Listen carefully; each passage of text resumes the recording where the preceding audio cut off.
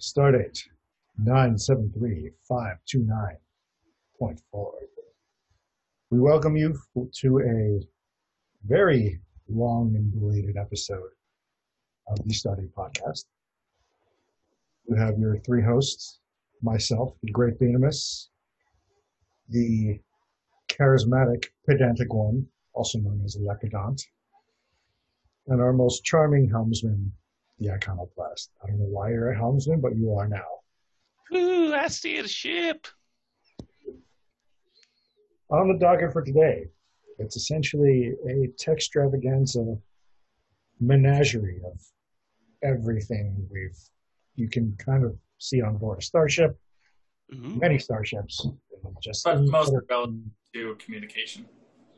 Yeah, we have things to talk about on how do all ships just somehow have all the same standard hailing frequencies? How can they intercept everybody's communication? Who decided that all this technology standardized? Also, the riveting topic of, the holodeck. How can you somehow create sentient life on such things? Possibly delve into other artificial life forms, such as the Noonien Soon type androids, and a lot of other things. Then we'll see what things land in the divots of our waffle, because that's what we tend to do here a lot. We just tend to waffle, kind of like I'm doing right now. We're just going to let you flounder and go and go and go. Yeah. Right, so I do think we should turn over to the Iconoplast, as he had brought forth these ideas. So let's put it in the spotlight. This is your fault that I'm floundering this way. It's my fault. I see. Iconoplast lives matter. You can't trust him to go anywhere. Nope.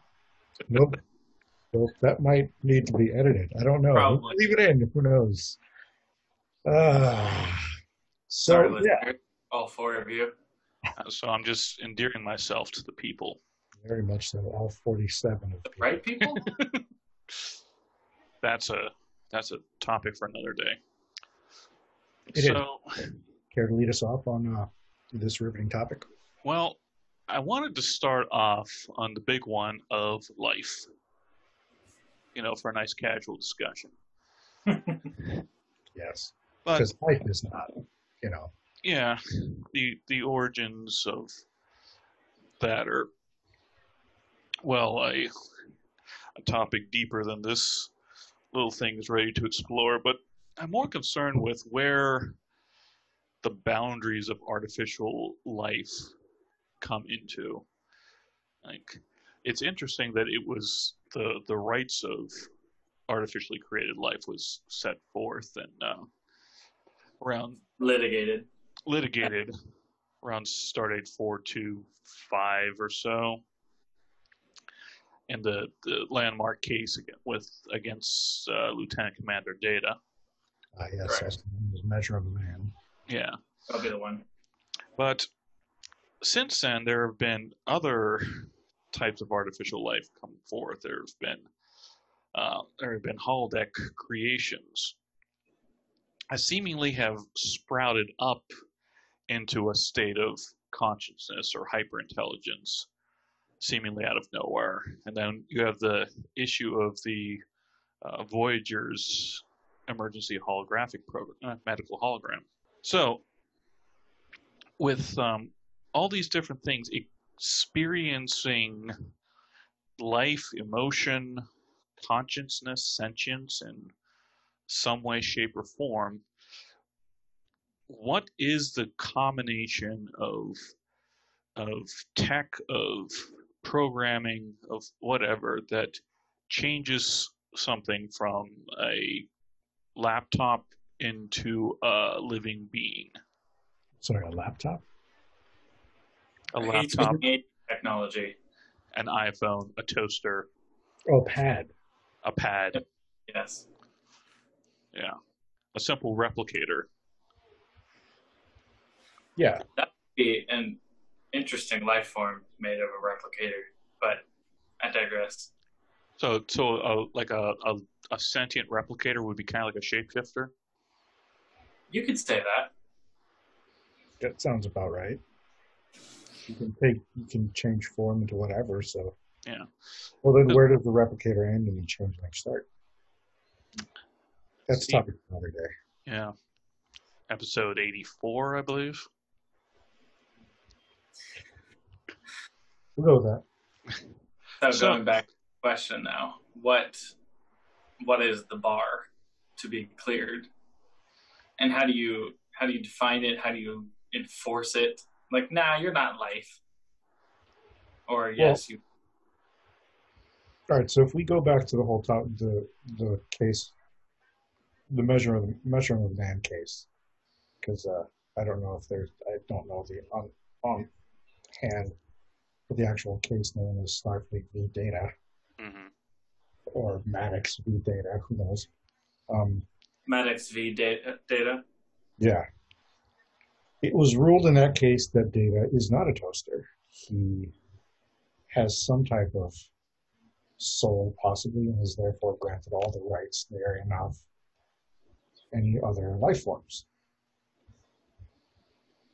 But that never really got applied, or unless it was that I just failed to see in other cases. For example, we could have our EMH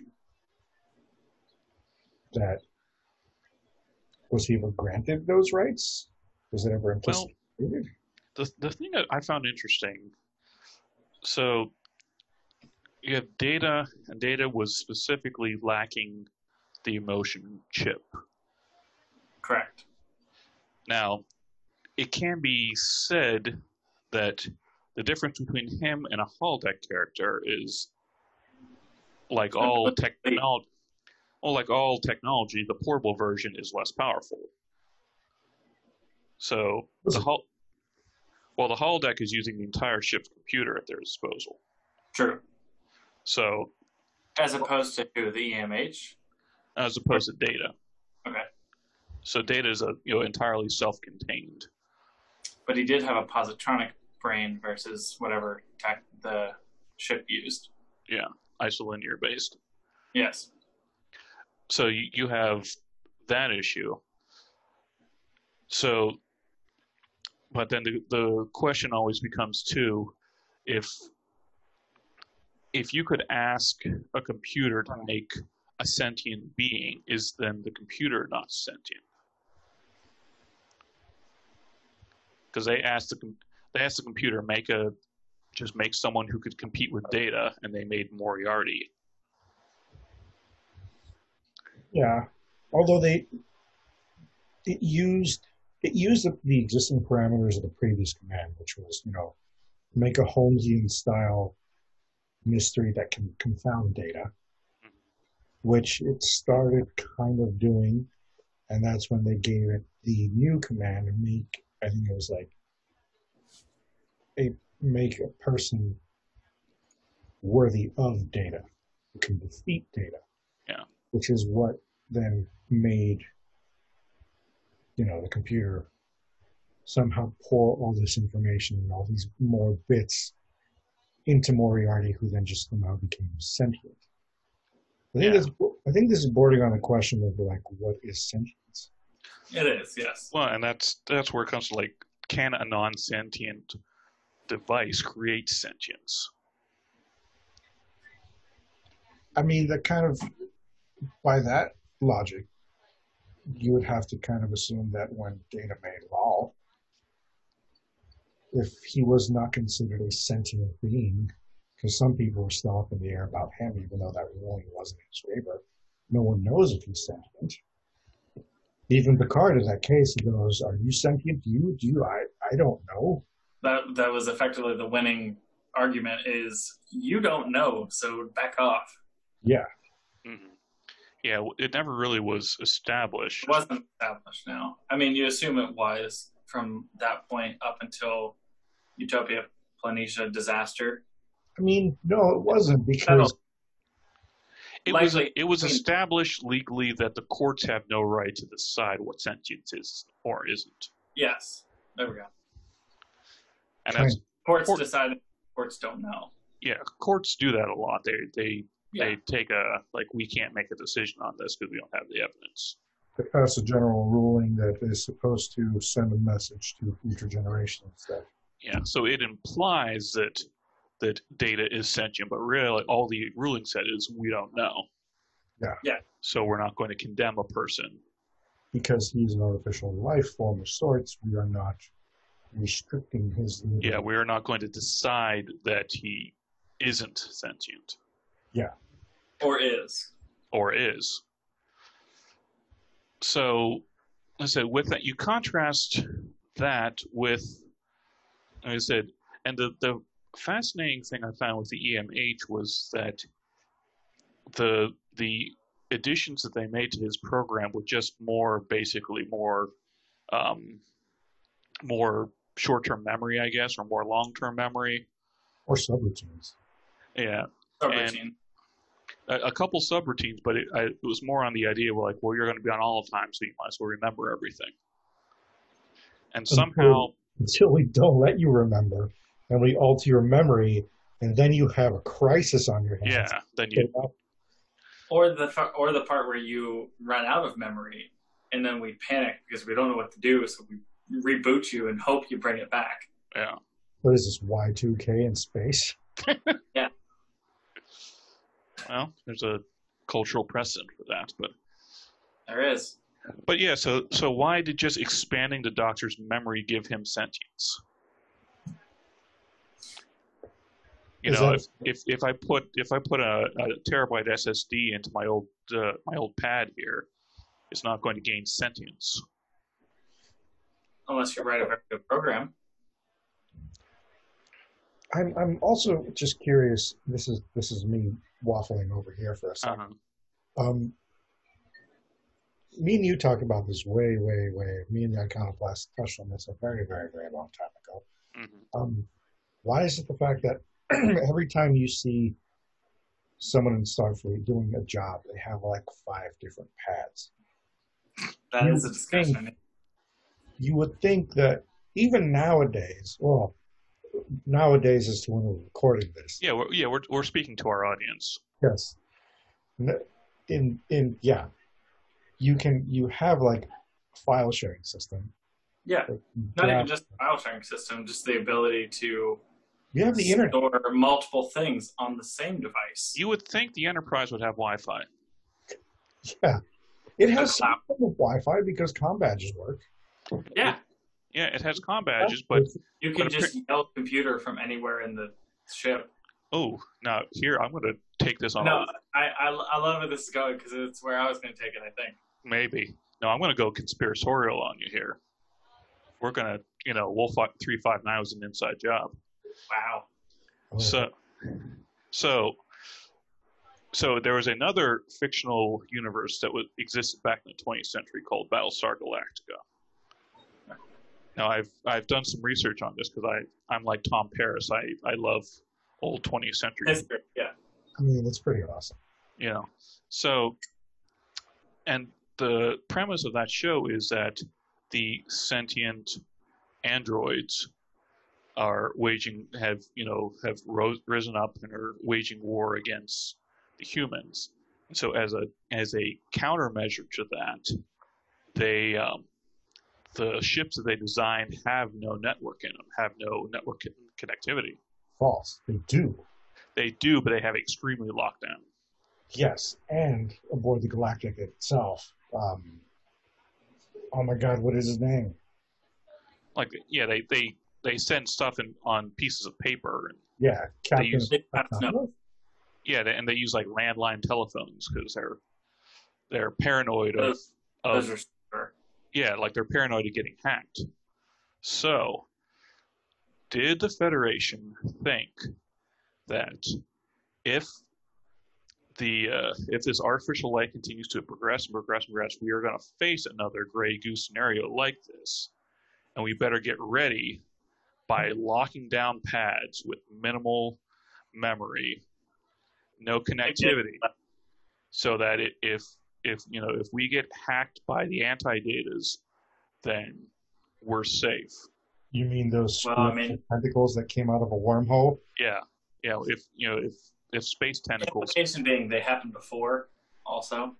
it could have happened before. It could have Could be been just subconscious thought planted in that they have to eliminate all connectivity. it could have been a response to Wolf 359. But there is still some. The problem existed prior to Wolf 359, though. But if having kind of like that off the grid, disconnected backups plan.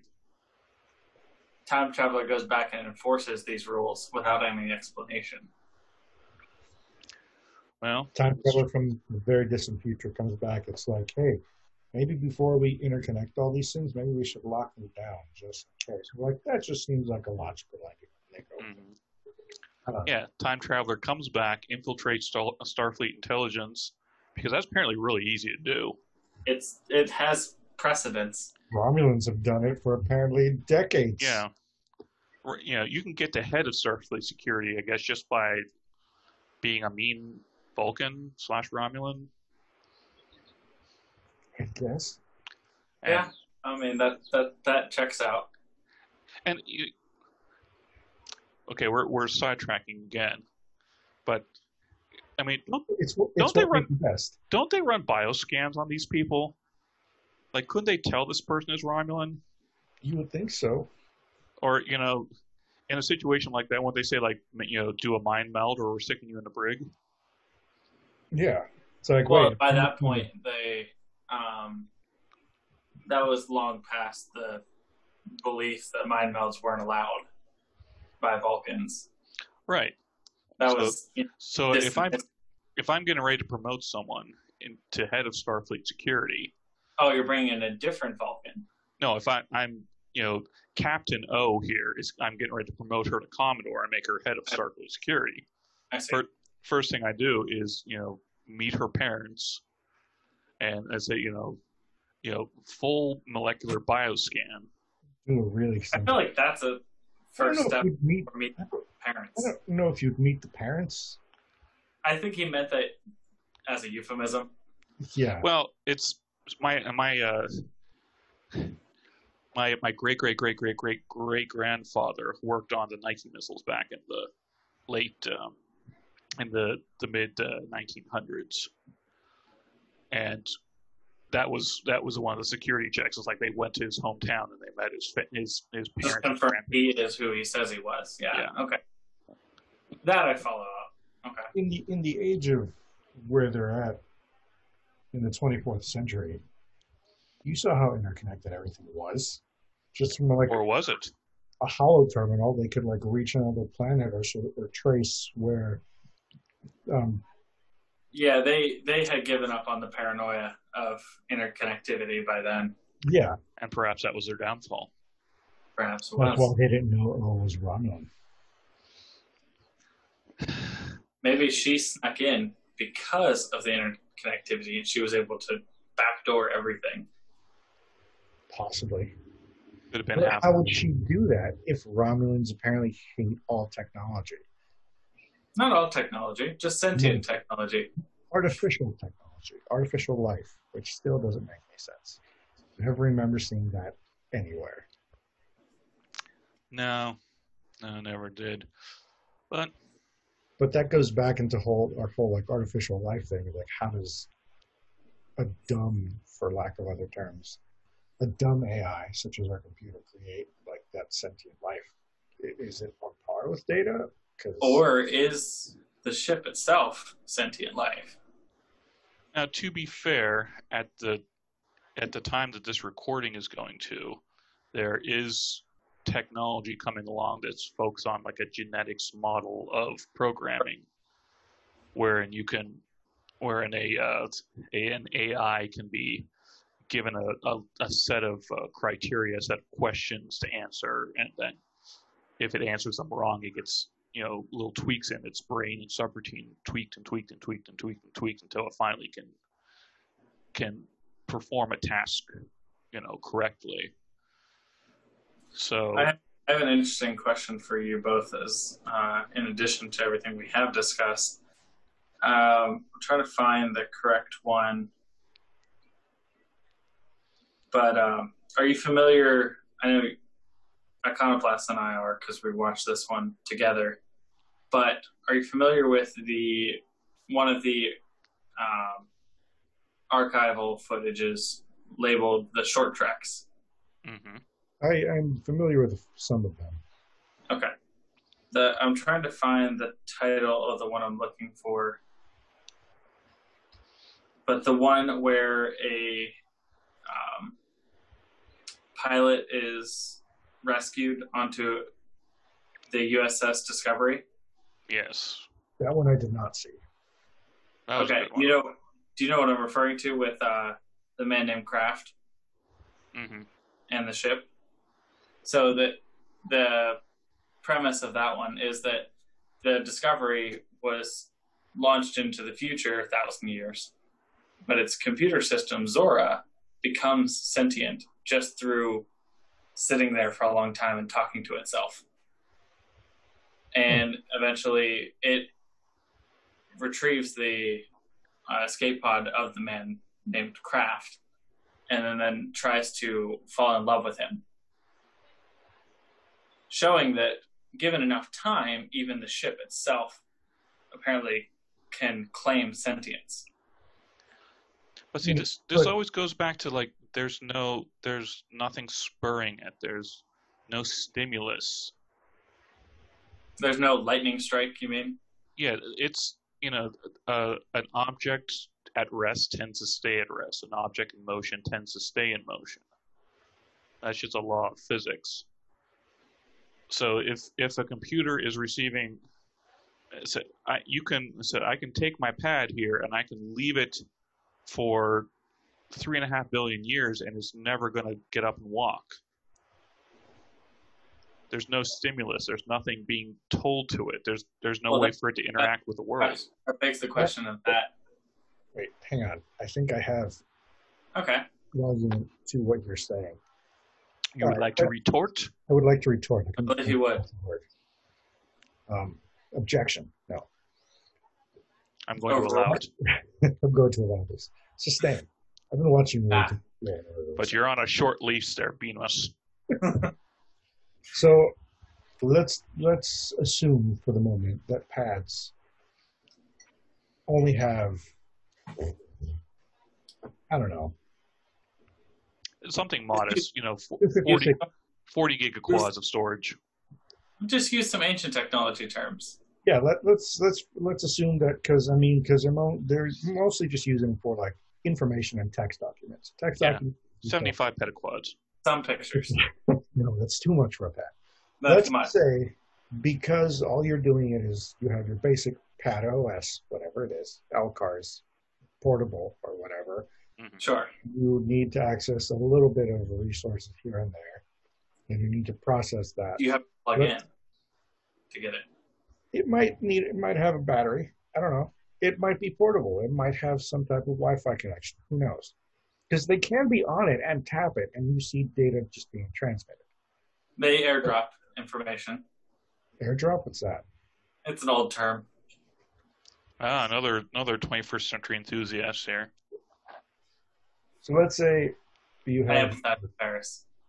your LCAR OS, your basic NTFS, FAT32 file sharing, whatever. Why didn't anyone make a Linux distro called LCAR OS? They have, and I think it's garbage.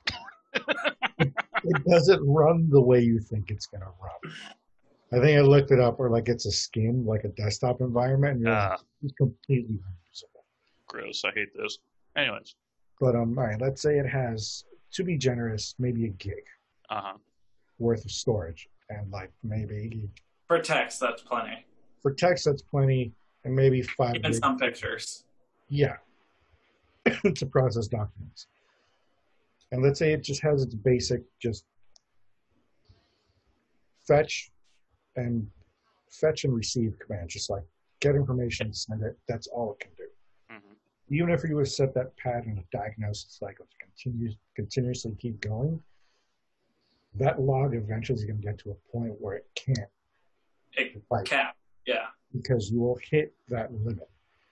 And if the OS on it isn't advanced enough to do anything, it's just going to get stuck, and that's as far as it goes.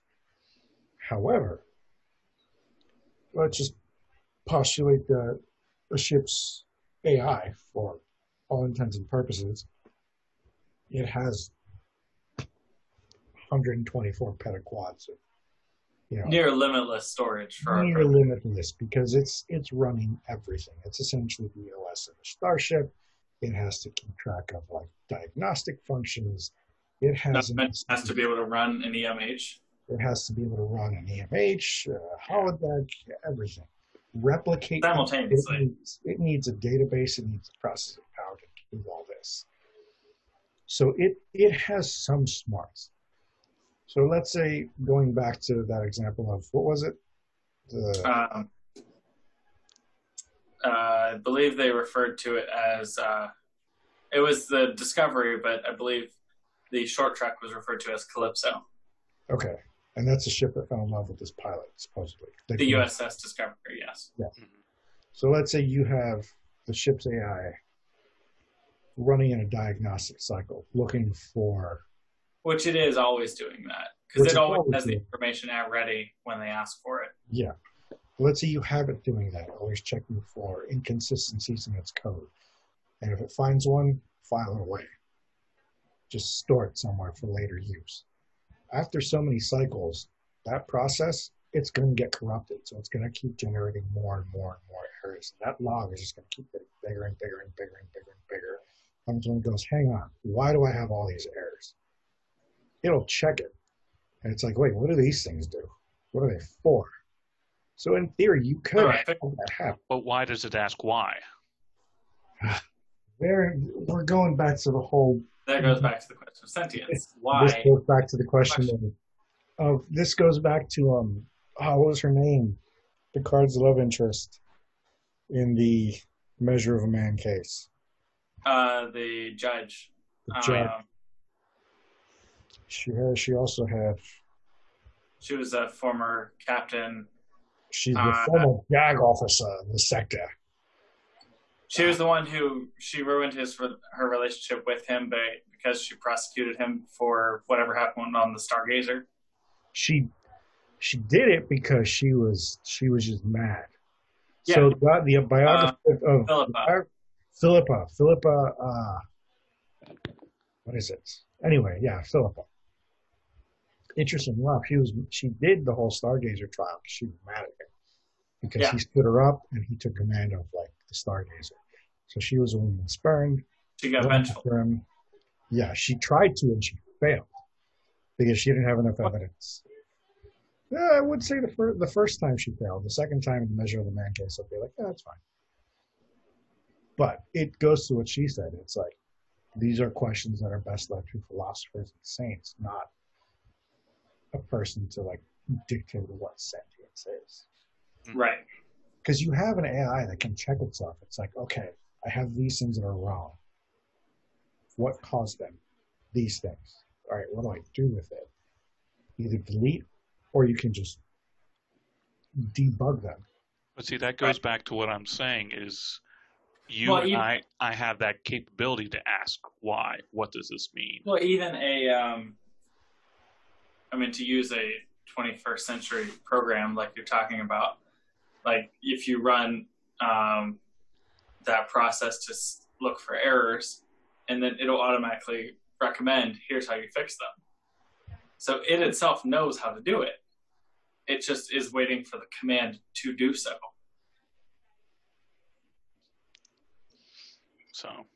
So at what point, going back to your question of why, at what point does it decide it itself can make the command to execute? Yeah. That's what the whole evolution of AI is.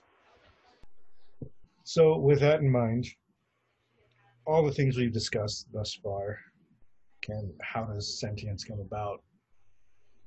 How does a dumb AI essentially gain sentience and give sentience to another thing? What have we come to the conclusion of? Do we even know what sentience is? Are you even sentient, Iconoplast? I think I'm sentient. Therefore, I think. And I think it's just polite to give everyone else I see the benefit of the doubt, think they're the same. I follow up with a retort to that. Would you consider tribbles sentient? No, but I consider them delicious, especially with a little bit of butter sauce. There we go. So, here's the ultimate conclusion for us then. There are forms of things that aren't considered life that are sentient, and things that are considered life that aren't. Yeah. And every variation of those, every possible outcome of that Punnett square. Yeah. That sounds about right. Yeah, pretty much.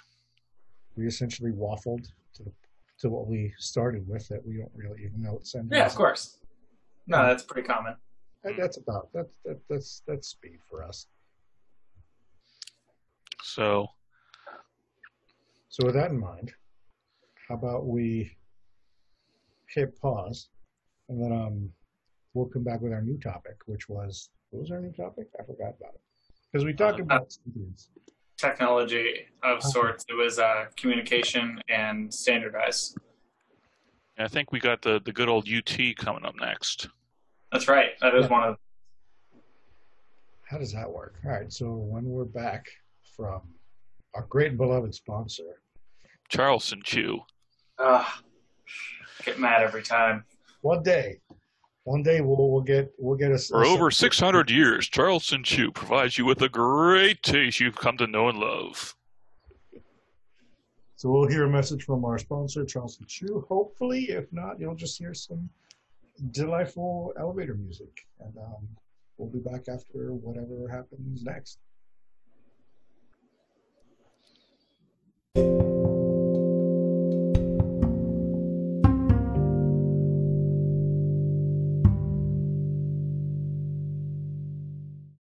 And we're back from words of amazing, amazing sponsors. Hopefully, Charleston Chew, please don't sue us. We don't have any money, even though we brought back capitalism in the 29th century where we're at. Sure, we'll go with that. We'll go with that. Something we failed to do at the beginning of the show, what we've done before, we didn't introduce what we're all sipping on. We did not. Who would like to lead off? How dare we not do that? I mean, I guess it's what the people want. We want to know what we're, because we all 47 of you. All 47. Yes. Wow, we're expecting good reviews from this one then. Yeah. The last one got 47 plays. Oh, okay. Granted, I don't know what a play constitutes, but how many of those were us?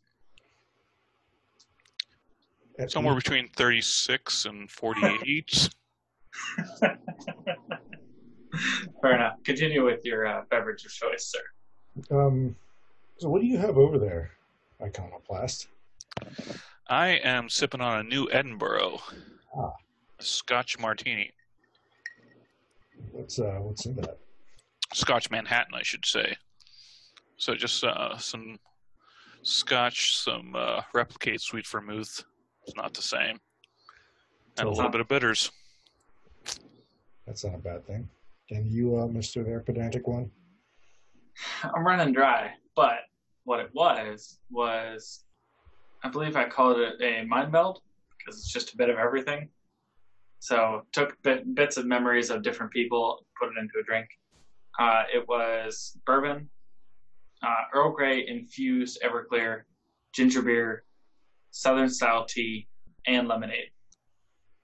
That definitely sounds like a concoction for a mind meld. Seems like Spock was at the center of that one. I would think so. Yeah, it's not bad. See, mine's isn't as fancy as yours. Mine's is just an Andorian sky. It's pretty. It's essentially tequila, tonic, splash of lime, and just a very small splash of blue curacao, just for that little blue, nice, clean look. Just to get the sky color. Yeah, and like on a hot day, it's pretty refreshing. Although you could leave out the blue curacao, and then it's just a reflection of the Andorian winter. I like the blue. If it's going to be blue, it has to be blue. I mean, gotta have some citrus too. You have to have citrus. You have to have blue. Can't be a Star Trek chick if it's not blue. That's fair. Or some other type of neon color. But, It is the future after all. it is. Everything has to be either neon green, bright magenta, or blue. But with that in mind, here's a segue. How would you say blue in other languages? Blue. But do you want to talk about these things and you were confronted with an alien life form that did not speak your native tongue? How the You know, heck do you talk Spanish or something. What? What? Well, if you're anything past the about 22nd century, you just whip out the old UT. That's right. Good old Universal Translator. Yes, that. Yeah, add to that. Don't add an I at the end of that because it's just like that. The Universal Translating Imager Index. Oh, that would be. So is the index for the Universal Translator called the Universal Translator Index? Also, I would known think As a so. the UTI. It is now. As much as you don't want it to be, it is now. It's a thing. That's effectively Hoshi. Because she created it, so she therefore is the index. Never mind. No. Nope. No. Nope. Well, Continue. she created What about the UT? the coordinated universal neutral translator.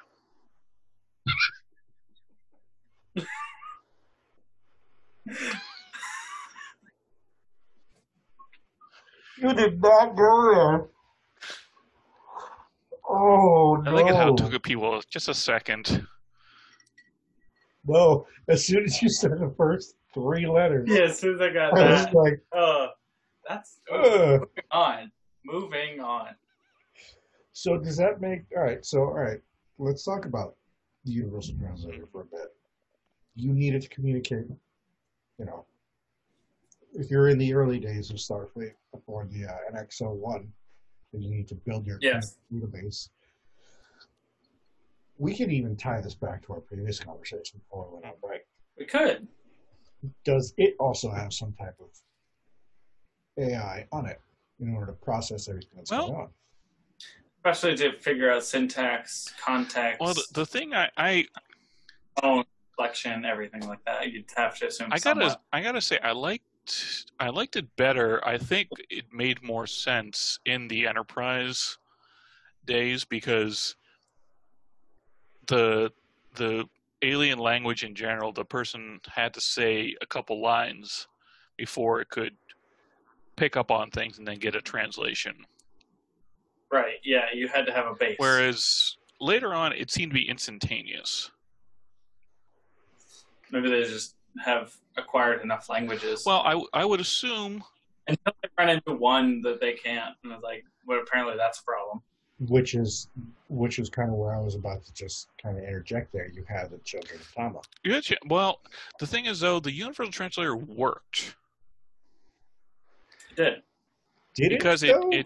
They said Mostly. things like Darmok and Jalad at Tanagra. It gave them locations. It gave them a one-to-one translation. It put them into an English grammar and sentence structure. So it would be akin to, all right, I don't know if you guys have kept up with some of the old like 21st century tech news. There's that whole project out of MIT that the only comparison that I can think of is this project out of MIT that they're trying to develop sign language translation in clouds. Mm-hmm. Yes. Okay, I'm familiar with what you refer to. They also added a bit to that because the problem was before it was a very one-to-one thing. You would sign like a thing and it would give you the word. But sign language not only is just where your hand shape and position is in Shape, place, orientation, etc. Yeah. it's also your face. Yes. What your face is saying is 90% of what you're talking That about. adds your tone And Which could be, I think, why everyone in the 22nd century and on constantly uses FaceTime to communicate. They do. Or something like Yeah. FaceTime. All right, that's going to go into what we're going to, that whole stuff. Another sponsor? No. No, we can't afford that. No one can afford Apple. Are you kidding me? I shouldn't even have said that word. I meant the fruit, not the company. Have you noticed in any, this is a tangent. Have you noticed in any show, drama, anywhere, if someone has an iMac, the Apple logo has to be covered? Yes. You're referring to And Crash no Landing. matter what country. Yeah. Yeah. It's Don't want to pay the royalties. royalty fees. It's like, it's ridiculous. Logos sell, man. Except Right. back in the original Mission Impossible movie, Yes. where the good guys had apples and the bad guys had PCs. Well, that's when Apple was trying I to. approve that. I I approve You that would. message. You would. You should. But so Heathen over here. that goes into, like we said, I have no doubt that first and foremost, the Universal Translator is just a huge library of thousands upon thousands of millions of languages, all over from all these different species. That as they meet it, it's storing information to make the translation better and more clear for next time, and just saving some processing power. Like every time they hail the Klingons, I'm sure there's no like translation work going in. It's just like it's hearing the word and it's putting out the English equivalent. Got a catch. Until you get to the points where if you say have a Klingon with you and they'll give you yes, that's what he said, but he meant more this. Yeah. Here's the Cultural literal nuance and translation such. of it. Yeah. So that's one thing that I've always complained about the UT on is that cultural nuance, like you said, or idioms, which can be very location based. How well does it handle those? It doesn't seem to be great. I don't think it would be because It wouldn't have enough context. Yeah, take for example the Spanish language in Latin America. Yeah. You can take one word, put 4 different Hispanic people from different countries on the same little strip of land. What? Example that I've heard before is bolsas. Yeah, bags. Some places it's referred to as bags, other places no. Yeah, it's referred to as a scrotum. Yes. It's It is a bag, but still. I mean, it's a bag of sorts. Can't really use it. Well, I mean, in English we have sack too that is used the same way. Yeah. That's also yeah. Uh-huh. If you want to, I mean, you have the American English, you have the kings or queens English, and then you have Australian English. Well, that comes up to an interesting question though too, is what language are children taught in the Federation? That's where they grow up, I would imagine. Are we assuming also everyone or most kids are at least bilingual? I mean, do they teach a second language though? Do you bother with any language? Just let the UT run your whole life, and you don't actually understand. So is every human actually just going and the universal translation figures it out? It very well They could just be. never learn anything.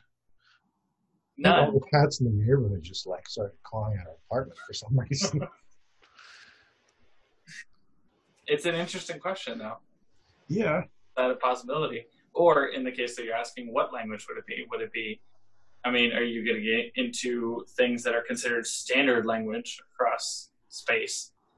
Or do you just teach them English because oppression? But, Jean-Luc Picard speaks French. He does. And sometimes he speaks that to his dog. As of Now, does the universal even as of the translation time- speak dog? that is a question. That is a fascinating question. To quote the iRobot movie, that detective is the real question. Yeah, so Jean-Luc Picard is speaking French to his dog, and then is the universal translate like does the dog hear? Is it barking back at the dog? Does the UT translate barking back to Picard into French? Yeah, we don't hear the dog going, "This too much with him die," you know. Those are the worst. It really things. is. The worst things I'm going I've for ever a heard. record for how many people I can, offend But if you know today. you can said It's getting up there, especially after the UT comments. after the coordinated universal what? Neutral, Yeah. I believe. I don't know. That was great. Though. All right, so that goes back. All right, so let's say the universal translator is capable of translating everything, dog included, animal sounds included. For at least Federation officers, you have a comm badge, which is I have a thing to bring up after this, so remind me. okay. So you have a little speakerphone on you, or a speaker mic on you. Right. And you have, for some reason, in one of the early historical archives, a flip phone, essentially, to be able to do that for you also. So these are commissioned people. Now, does your everyday civilian who's not a part of the Federation, do they also have these things? When you go to school, are you issued one of these things? I kind of think that it's probably just kind of incorporated into like building structures. So if you're out on the street and you meet a Klingon walking down the street and you bump into him and you try to say sorry, he doesn't know what you're saying. Yeah. Well, I would think in downtown San Francisco, like maybe the streetlights are broadcasting like universal translation Wi-Fi and just. So then how does it localize on that little specific area? Because if it's a speaker, it's just going this way. How does all communication even happen? I have a question for you, relevant to communication. Give me an answer. We're going to tie all this back I'm- together. I'm excited. No. Go back to your question. I'm sorry. No, because here's the other thing that comes up at that point. Does the universal there's no way to say this without sounding horrible, but at what level of sentience does the universal translator recognize as this is language? Instead of Right. So it's like How intuitive is it? well, like the example of dogs. Does it recognize dogs as having a specific language? Or data with Spot? Yeah. Does Data speak to Spot? And does Spot understand? I mean, it's a cat, so no, it doesn't understand. Because cats hate everything. No. Yes, it understands. No, it does not. Does Naomi Okay, Wildman's gerbil understand her? Fair question. Stupid gerbil. Like, Where did she even get the gerbil? Was it replicated? Is it a Was it sentient gerbil? gerbil? Was it a tribble in disguise? gerbil, tribble. I can see the connection. Just better hope it was sterile. So, yeah, there's a level of things. So, I mean, I would imagine that it would have some way of just kind of like there's probably a constant like search feature going on where it sees a person, and there might even be some sort of like 24th century, EEG type thing where as you're walking, it's scanning your brainwaves and it's saying, okay, this person speaks English, this person speaks Chinese, this person speaks That goes Valerian, back to what I want to bring up. and then I might have something along those lines. I don't know if it's what the Bananatic one has. but that No, go ahead, because I don't think so. I mean, my whole thing is based on just like whole Google I/Os in the past. when they were trying to sell their Pixel Google earbud things Right. that were tied to your phone, and they had into one translation going on at the same exact time. So you'd hold your phone out to a speaker who spoke Swedish or whatever, and you hear and they'd go, "Wordy, wordy, wordy, wordy, wordy."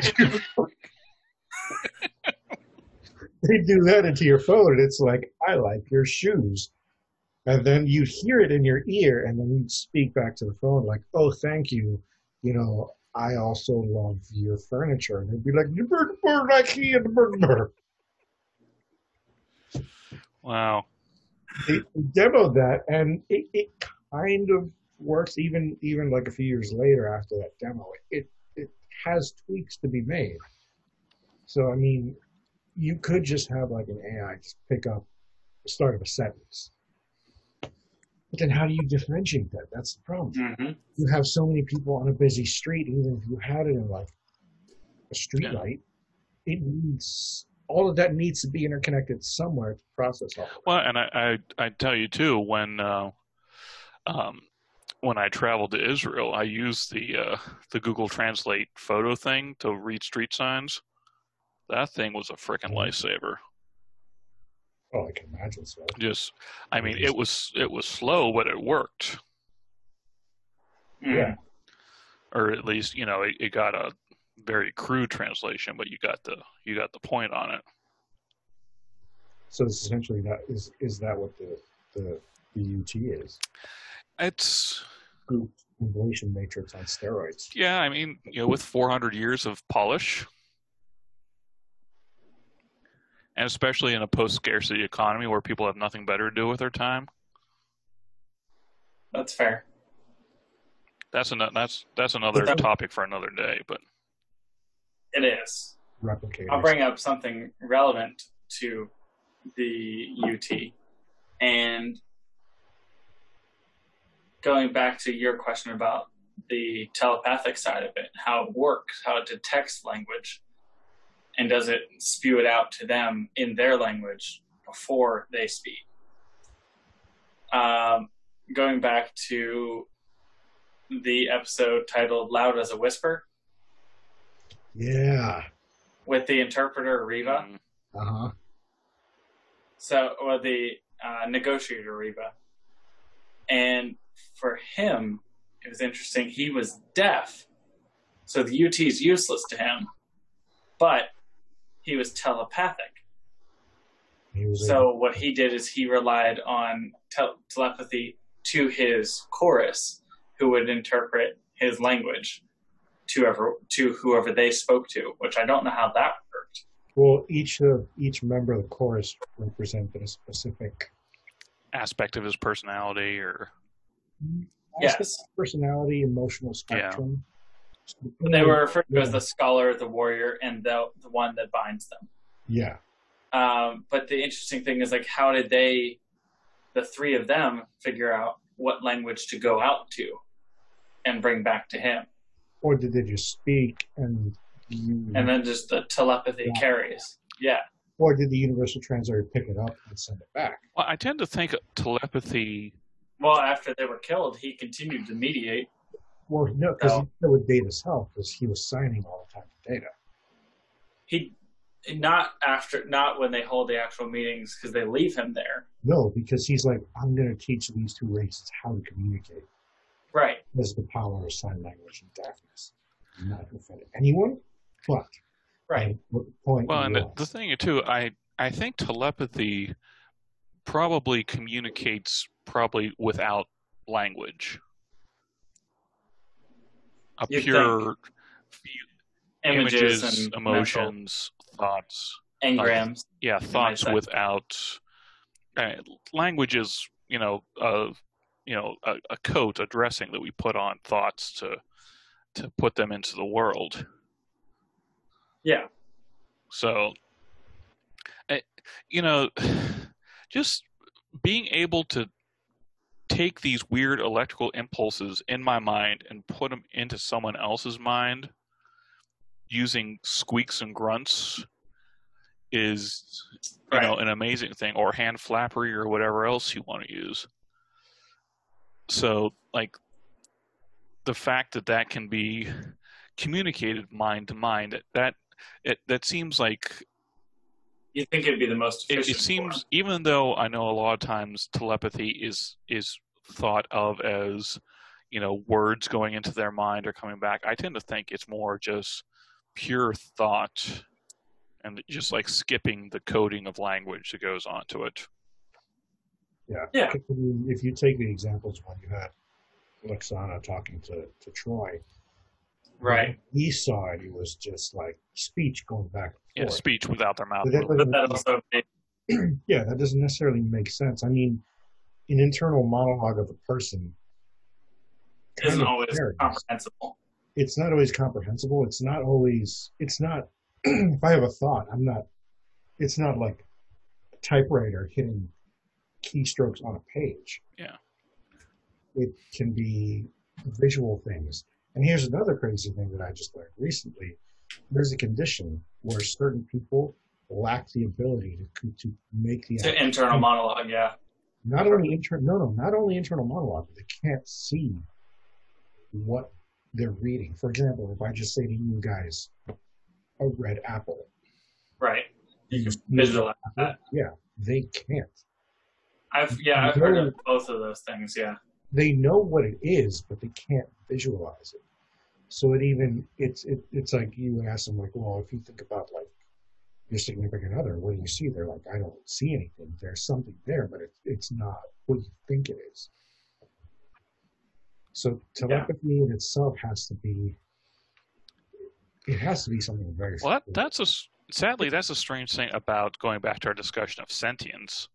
Is I think sentience and consciousness. That's right now. That's the best way we learn about that is by studying defects in it.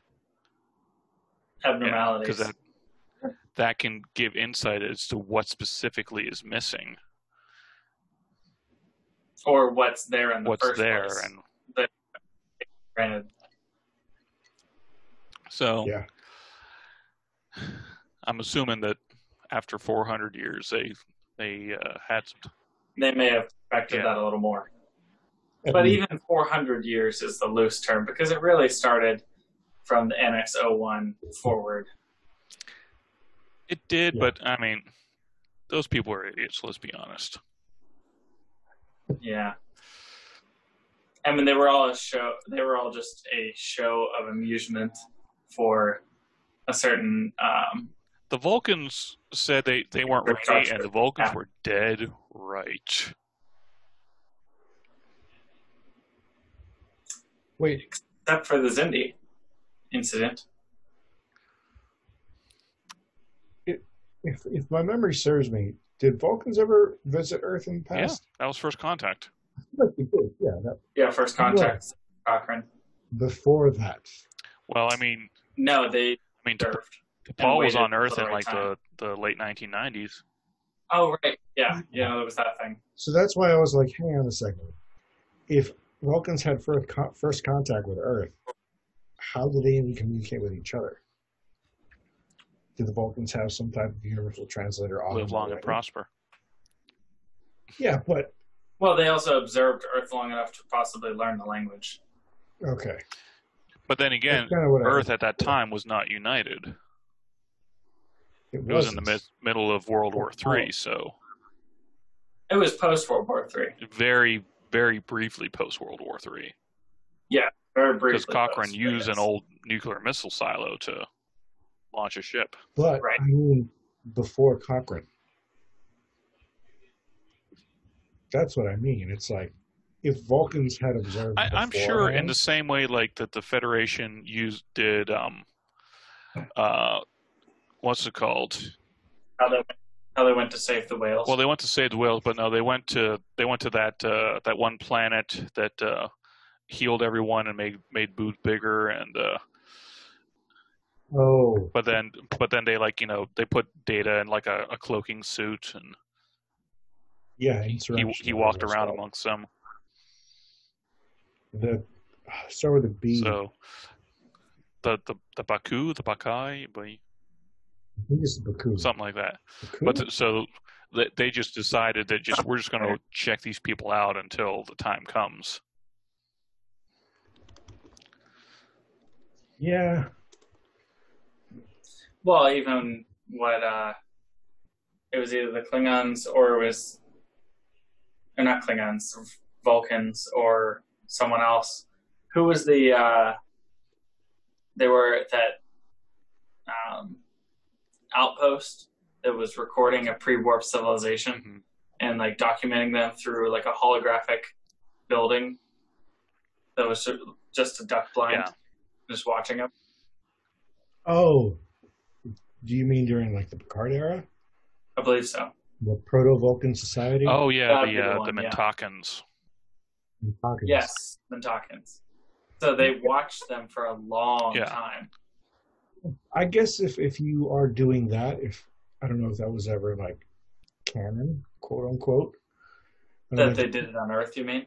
Yeah, if they did that, then I guess after a while of recording things, and if you have sufficient technology to like, penetrate the internet and gather a database of stuff, you can like sift through it and like, okay, this is what. I mean, you do like to assume that they had their own universal translator. I don't personally believe the Federation invented that technology. I mean, Soji essentially was the universal translator. So a theory is crystallizing in my brain. And now since I've become this conspiratorial nut on this podcast. Oh right, yes. I want to go on a hard left here. So, make the Federation great again. Whoa. So, Maffa. But let's take a pause and then come back to this. All right, we'll resume with your conspiracy theory. Dun dun dun.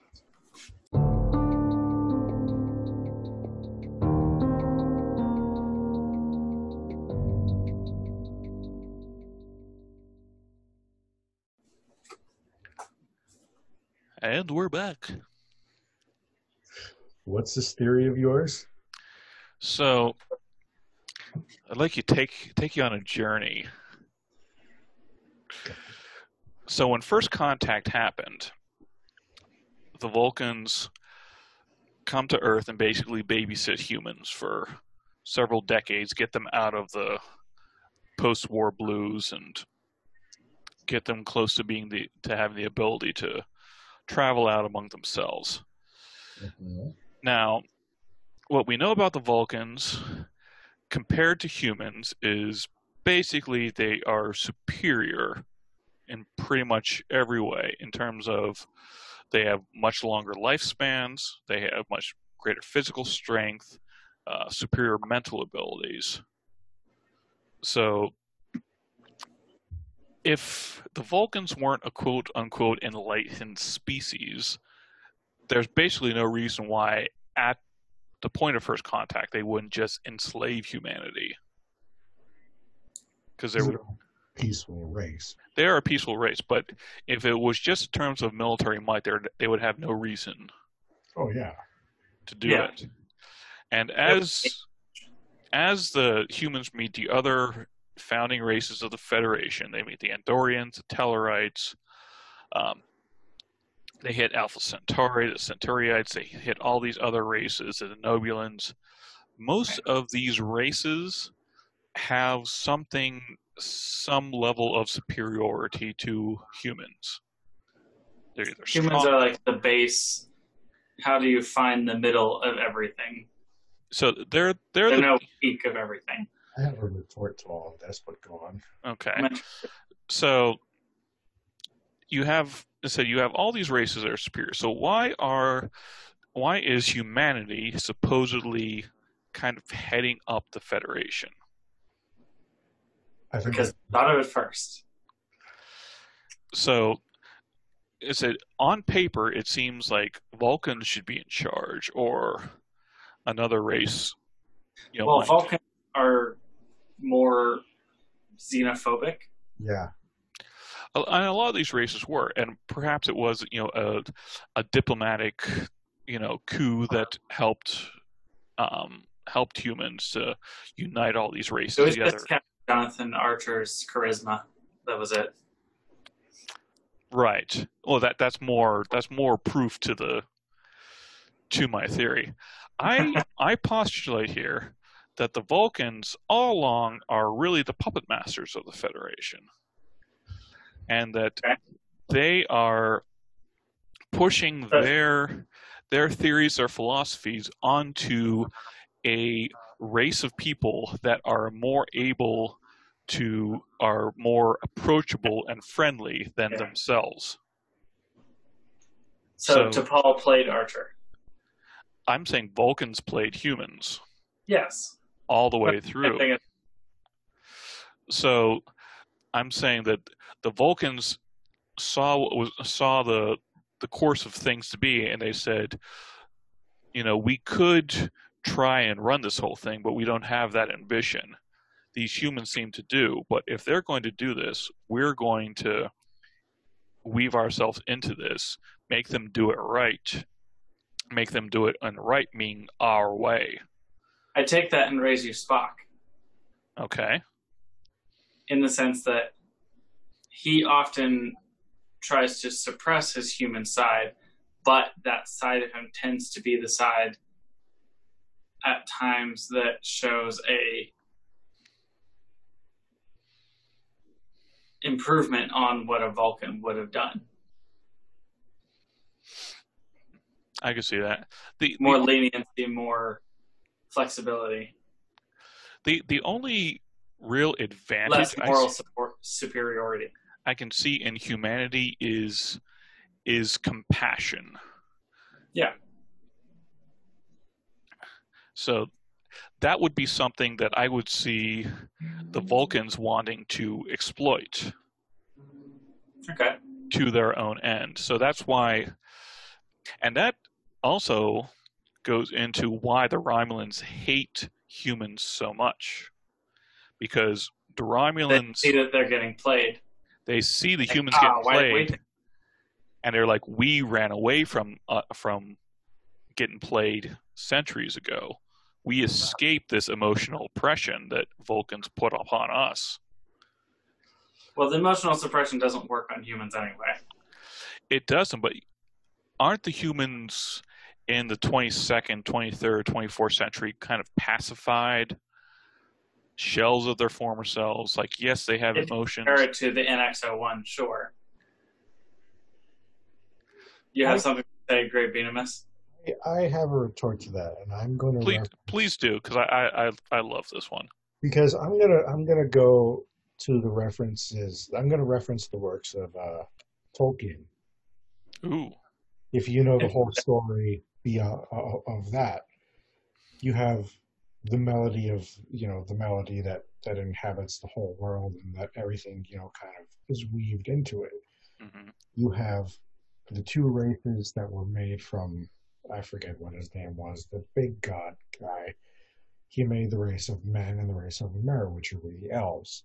The elves also, similarly to Vulcans, had very long lifespans, had more superior abilities than their mortal counterparts, a bit faster, better with the bow, more marksmanships, in tune with nature. Mm-hmm. But the difference is that you had men, because we had those shorter lifespans, we were gifted that shorter lifespan.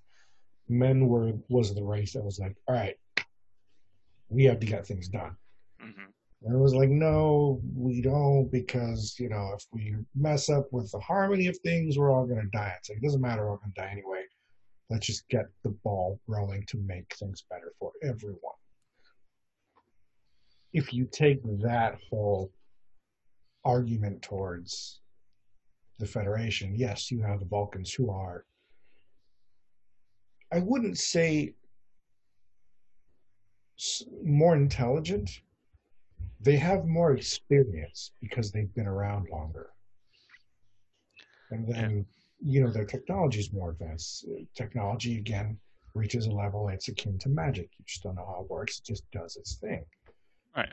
But they have that technology because of longer lifespans and superior mental abilities. Yes, because they've learned to repress. Because why did they repress all their emotions? Because it was they didn't want to like murder each other. So they did that, which kind of makes them all right. We're just going to be a peaceable race and explore the galaxy and da da da da da. You meet this race of humanity who has come out of this incredibly bloody world war, and now is trying to usher in an era of peace. And they made their first warp ship. They make first contact. Everything starts to change. They see they're not the only one alone in the galaxy. They're getting guided by, the Vulcan science directorate on going in outer space missions. Even the Vulcan science director, it's like, hey, we don't want you to go out yet. Man being that race, it's like, we only have this much time to live. F you. We're going to do this anyway because we want to see what's out there, because we're curious, because we have that ambition, which is why you want to go this even further. I'm like stretching out your conspiracy theory right now, man. I've got the next level to it too. Why do you think Q wanted to stop and turn us around? Because what did he say? One day you will surpass us. Mm-hmm. Because what are we missing? And that's what I was going to add, is that humans have two advantages over Vulcans, from what I can see. One, and they kind of tie together. One, humans reproduce a lot faster. So you have more humans that are capable, at least of a base level compared to a Vulcan, but working together, accomplishing more than Vulcans because there's more of them. And because of that leads to the second one, that working together, that taking what somebody did and advancing it. Vulcans were like, nah, he's good. He did that. We're good. Let's call it there. Like, we're good. Whereas humans, took the time from their World War III to the time it took to invent warp theory, and then how quickly they progressed from there. Like, Vulcans were always slowing them down, because they were afraid of them surpassing them. And that's true. Now, let's fast forward a couple 100 years. This is going to be a long episode. Yeah, it is. It might be too. So, Stardate 44000.1, Wolf 359. Uh-huh. Sure. So, the Vulcans have seen humans progress, growing too far, yeah. And they've seen that the Federation they were the puppet masters. They were behind the scenes, controlling things, maintaining their level of oppressions through subtle means, keeping humanity down. But then they see the opportunity. The Borg ship is coming. They've seen the sensor data. They know that no Federation ship has a chance to stop them. So the heads of Starfleet, Starfleet HQ, Starfleet Tactical, predominantly humans, they say, we're going to get every ship we got together at Wolf 359, and we're going to stop the Borg ship, because Borg ship is coming for Earth, and we don't want anything to happen there. And the Vulcans see everything that's going on, and they say, yeah, sure, go right for it. Knock yourself out. Wolf 359, they get massacred. Everyone dies because they know they don't have any weapons against this Borg menace. Right. And so the ship... the Millennium Falcon. So the ship keeps coming towards Earth. The only thing left is one Galaxy-class starship. How are they going to do anything to stop this Borg ship? In the Vulcan's mind, Earth gets nuked by the Borg, and the Borg move on. Vulcan stays safe, and Vulcan stays the superior life form. Vulcans rule the galaxy. It's the Vulcan Empire, not the Federation. It goes back to the theory of from another 20th century classic. Going back to another 20th century classic of what's postulated in the film Jurassic Park. where it goes through the process of each thing creates the next one, which destroys them until the only thing that's left was the thing that was avoiding everything the whole time. Wait, do you mean the whole God creates man? Man kills God. Man kills God God. creates dinosaurs. Dinosaurs kill man. Woman inherits the earth. No, God creates dinosaur. God kills dinosaur. Right. God creates man. Man kills God.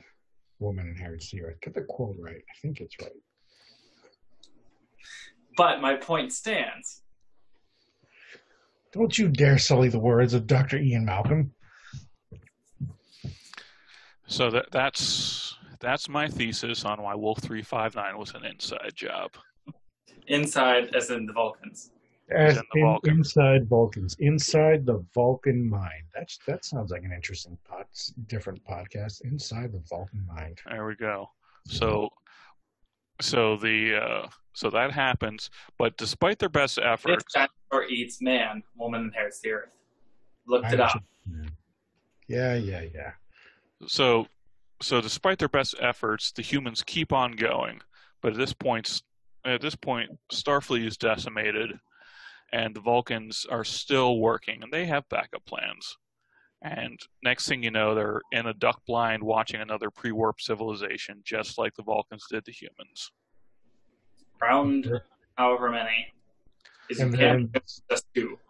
Meet the new boss, yeah. Same as the old boss. Right. And then this blind thing gathering linguistic data to feed to their universal translator, so the day they do first contact, they can go live long. Also, I mean, to put it out there, the humans created a lot of things that the Vulcans said were impossible. Like time travel. Also, Warp 10. And Warp 10. Going back to the tech thing. Okay, so how does a Starship computer, meanwhile, a relatively small ship like the USS Voyager, get this information from a shuttlecraft that has gone Warp 10, has gone to every point in the universe. Yes. Has gathered sensor data from every point in the universe. Sensor data is, full spectral analysis of planets, of stars, of supernovas, of galaxies. It now knows everything. Everything to know about everything. About everything. And it fits in a shuttlecraft computer. Well, that's why the shuttlecraft was adrift, because they had to eject everything else to keep the storage.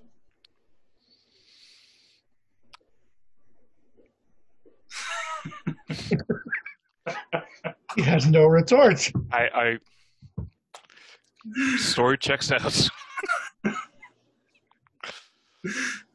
But you can't go Warp 10 or else you turn to a lizard. Correct. That is scientifically proven. Yeah. Question then. Are lizards the superior species? I mean, look at the bird. Well, the races Indies thought they were. Yes. Dinosaur eats man. Mm-hmm. That's right. Maybe that's what they meant the whole time. Woman inherits the Earth. And that's why Janeway was the only one of the Star Trek captains ever becoming stay an admiral. That's right. Yeah. We're just tied. And you had Commander O on top of that. Yeah, Commodore O. Oh no, you had that other lady who literally just dropped an F-bomb. The one who told Picard to shut up. Essentially. Yeah. What was her name? I can't read her. She was that previous acronym that you came up with that was quite clever. Yeah, she was Admiral RBF.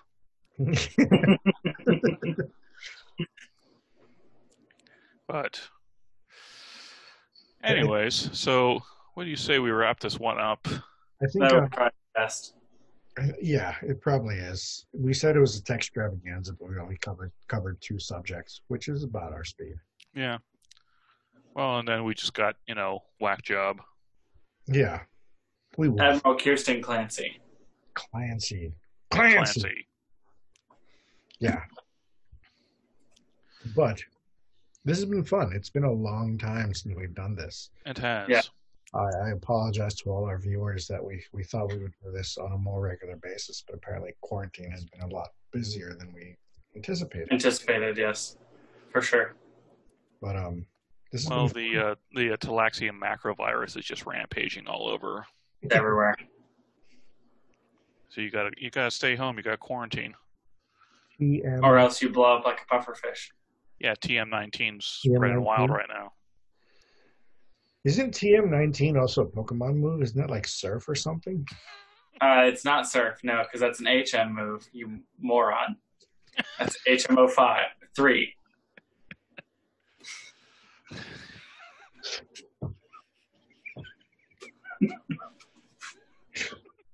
And with that note, On that note, this has been the Start of the Podcast with your hosts, the Great Beanimus, Le Pedant. and the Iconoplast. Thank you very much for listening. Until next time, whenever that is. Hopefully soon. Computer and transmission.